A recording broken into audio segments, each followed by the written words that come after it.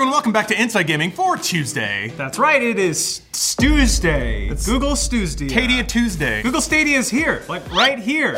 Yeah. It's finally launched and there are no problems to speak of. None at all, everyone loves at the end. Thanks for watching, everybody. All right, Islands?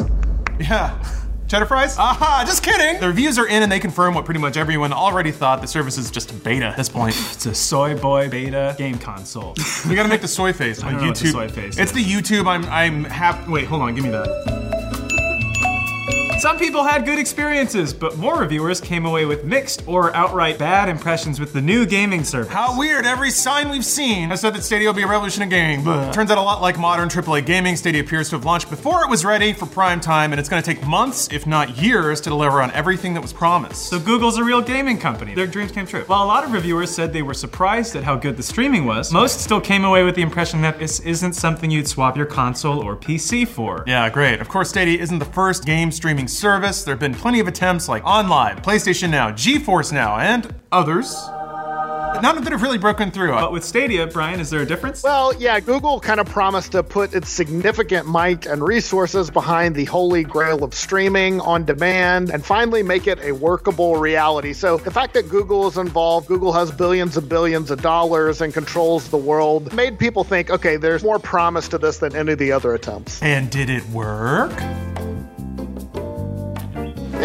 It depends. After reading some reviews, the best we can say is that the ability to stream games without local hardware, it looks promising. A lot of tech looks promising. VR in the late 90s looked promising, but it was actually trash. The worst of all of Stadia, well, that's the rest. So if promise is the best you have to go for, woof, not ready for money yet. So let's get to the reviews. Metacritic didn't put up an aggregate score for Stadia, but we did some original reporting. That's the journalism you can expect here. And counted up the positive reviews versus the so-sos versus the outright negative reviews. That's right, Inside Gaming doing basic edition for you! And the last time we checked, there were 6 positive reviews, 22 mixed reviews, and 11 negative reviews. Kind of a neat bell curve, which again is not good when you're asking over $100 for a thing. So the question is, did Stadia actually work? Were people able to stream games with a minimum amount of lag? Like everything, reviews were mixed, but some reviewers did have good experiences. And what were those, Brian? First off, Mashable's reviewer actually tried it out in 3 places. They did their due diligence. They tried in their home with gigabit internet. They tried at a local Starbucks with a Wi-Fi download speed of roughly 35 megabits per second and a nearby supermarket's public Wi-Fi. So 3 places. In all of those places, they said they had no issues whatsoever. They wrote, I went in with plenty of doubts, but purely from a performance standpoint, I'm super impressed with Stadia. That's a positive, but I'll continue to drag my dual monitor PC setup into the Gelsons. Camp out by the cheese section. They give you a cart for a reason, all right? I'm sorry, I don't need to be helped. I'm playing Doom. I could use more mozzarella though. Excuse me, where's your Ethernet port? DualShockers also had a good experience, saying, quote, if you have a solid internet connection, it works. Google Stadia functions surprisingly well, actually, and is definitely the best cloud-based gaming experience in the industry. Even if it is not 100% devoid of any issues, things like input lag are rarely problematic. I feel like you also need a geographic map of where these reviewers are trying it, because that would probably factor in a lot. VentureBeat's Jeff Grubb said it worked almost flawlessly. For him, on a 330 megabit per second download line on cable internet, he reported getting 4K HDR at 60 frames per second with no noticeable noise or compression. Side note, while 4K has been promised, again, there's the P word, a Bungie rep told The Verge that when it comes to Destiny 2, when streaming at 4K, we render at a native 1080p, there's the P letter, and upsample and apply a variety of techniques to increase the overall quality of effect. Boo! So it's fake?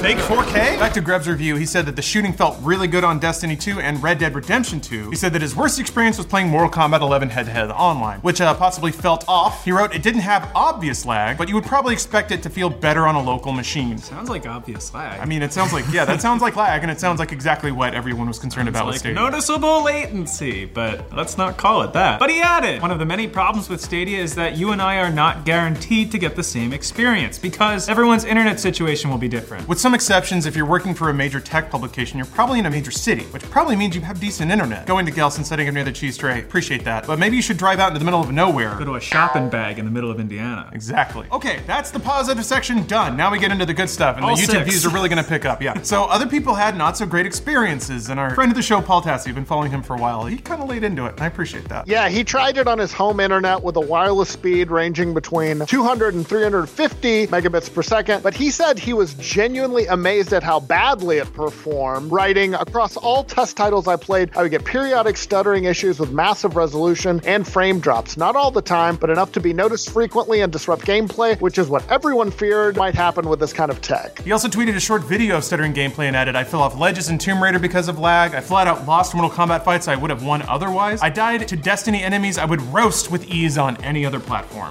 I don't want to read in too much, sorry, I'm getting a little handsy here. All of the positive reviews are from tech people being like, yeah, it kind of works. Whereas Tassie, I mean, he tweets at least 20 times a day about Destiny. So he's in the thick, man. He's in the bits. And I feel like that's the kind of opinion that I'm gonna trust a little more here. Washington Post writer Gene Park posted a gif of him pushing the jump button in Destiny 2 while using Stadia on gigabit Ethernet in his office, and the result was very noticeable lag. Yeah, it took approximately 10 years for his Guardian to actually jump, and so gaming once again doing very basic math for you, the people. That's who we do it for, the people, so thank you. Also the single moms. I want to make sure that they know we're out there for them. Definitely the single moms. Yeah, we love you. He tweeted, quote, Google Stadia was unplayable at times. That won't be acceptable for any gamer, but it's hard to review Stadia since it's an ongoing service. It's like reviewing YouTube on its first day. But if we were to talk about what it is now, it's not good. That's fair, but also right now is when everyone's deciding whether or not to buy the thing, and this is when people's attitudes towards it are gonna be established. If it's a new thing, it has to work perfectly right away. It's the VR problem all over again. Anyway. Google Glass. Yeah. Wah, wah. If you wanna look like a cool dude that absolutely wasn't like that though, it was just a shitty Android phone on top of your eyeball. I like the idea of people reviewing YouTube on the first day. Yeah, I watched Me at the Zoo. Kind of boring, honestly. Oh, you're snowboarding. Ooh, Stabilize it next time, why don't you? You f***ing idiot. Sorry. Wired's reviewer noted that even under the best conditions, you can still notice a difference playing a game on Stadia versus local hardware. They wrote, quote, with Stadia, games sometimes look like you're watching an ultra-high resolution gameplay video rather than actually playing the game yourself. They look drab. What did Brian X. Chen of the New York Times say, Brian? He wrote that he was generally impressed with how smoothly the game streamed, but he added that there were still occasional glitches and quality issues because of inconsistent internet speeds and early bugs. He came away thinking basically he wouldn't trade in a console or his PC for the service. Yeah, as for Google Stadia's library, it was originally going to launch with an astounding 12 games that came out 20 years ago. A gamer's dozen. But then they added 10 more at the last minute, which included Final Fantasy 15, Wolfenstein Youngblood, Rage 2, and others that also came out a half decade ago. And yes, there is one shining exclusive that will carry the Stadia into gaming Valhalla, the horror suspense puzzle game Guilt. It's titled How You Feel After Pre-Ordering...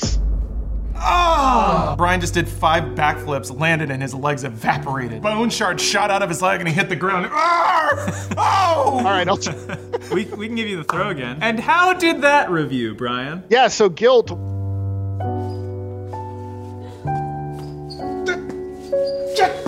which is also the feeling.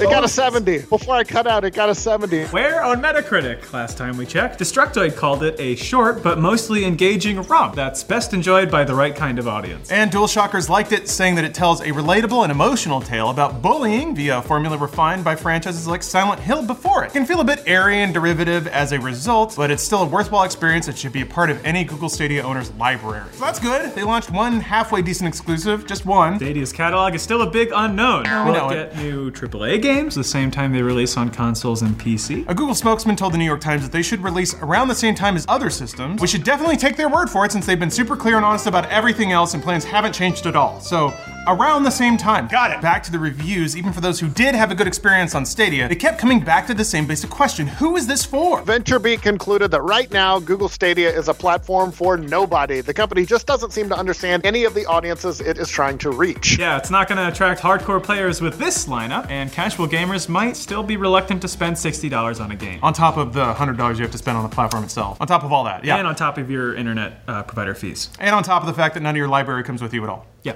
On top of all and that it's got to be wired unless you're using a Chromecast Ultra. Oof, yeah. So, and since it's streaming only, you can't download these games. You're paying full price to rent a game. And if Google decides to walk away from this project like they've done, hey, let's log on to Google Wave and talk about Stadia for a little bit. They've walked away from things that don't turn out in the past. So if they walk away from this, you lose it all. All your money's just gone. As Kotaku's reviewer put it, quote, Stadia is for tech-savvy people, but it's likely that they already own an easier way to play these games. So Stadia's kind of in a no man's land right now. It's a service, but with no audience because no one was was asking for it, and it doesn't supply anything that isn't already filled by better, more functional technology. Yeah, if it was an all-you-can-eat buffet of games like Game Pass on Xbox One, that might entice some people, but currently it's the chance to pay full price to play games for an inferior experience. Nobody's gonna buy that. Jason Schreier, friend of the show, luminary of the industry of Kotaku, said that the service already looks like a monumental flop. Added that he heard from one person involved that pre-orders were below expectation. I always love it when Jason Schreier hears things. Jason, yeah, we heard that too, Schreier.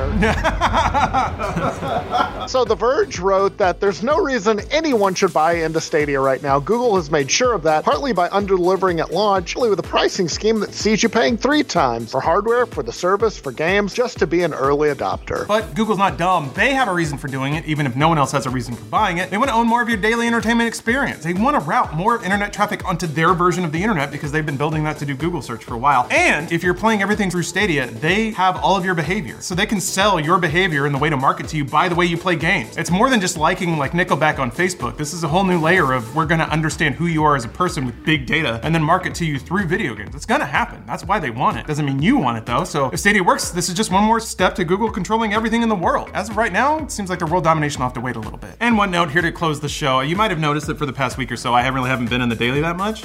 I'm actually kind of stepping back from being on camera, from doing a lot of things, because I want to chill out for a little bit.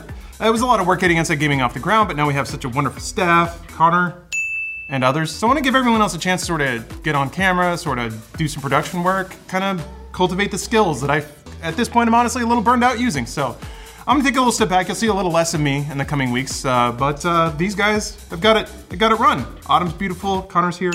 Amir's back there. Beautiful. See you back there, buddy. Please welcome them warmly, and I have every confidence they'll be able to run stuff just as well as I ever have. So just want to explain that so you guys aren't kind of left in the air about what's going on. That's some behind the scenes stuff, but thank you for your patience, and please enjoy the rest of Inside Gaming. Take a step back. Sorry.